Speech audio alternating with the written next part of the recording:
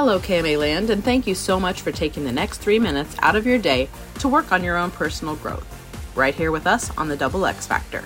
I'm the Tuesday host of this short podcast, Spencer Williams, and this week, my other co-host and my personal friend, Sandy Edie Hansen, and I are chatting about picking your battles.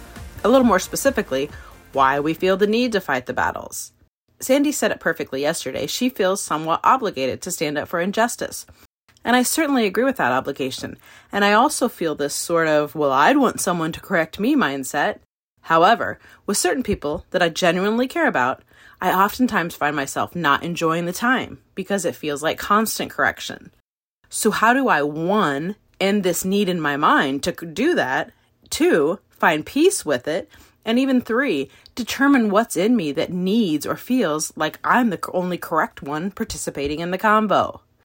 Psychology Today says, quote, "In resolving disagreements, we have a choice between being competitive or cooperative. Competitive resolution means that people are trying to convince the other person to change their belief. Cooperative resolution means that people are seeking some kind of middle ground," end quote. When you have a disagreement, where do you find yourself? I'm certainly trying to change the opinion, and now I'm even noticing that middle ground has never been an option for me. So there's a little aha moment for me anyway.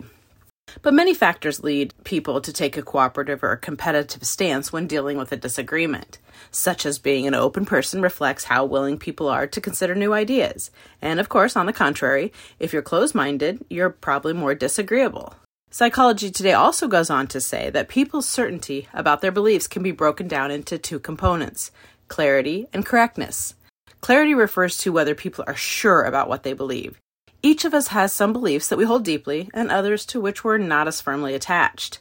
Correctness focuses on whether we think our belief is correct in some broader cultural or moral context. That may be more closely related to what Sandy referred to as injustice. The clarity versus correctness agenda could be a new way for you to view conflicts with others. Are you trying to be clear, or are you only working towards correctness? And don't feel bad. This is what I'm going to work on right along with you. It's a tough battle to determine if your own inner peace outweighs what you deem to be fair or just. But then again, is the other person ever going to see things from your perspective? So what's the prize on the other side? Well, that's what we'll discuss more on Thursday. And I'm sure Sandy will have some similar ideas in her great take tomorrow. If you just can't wait, head on over to kmaland.com or find us on social media at KMAXX Factor or wherever you get your podcasts from. Thank you so much for listening.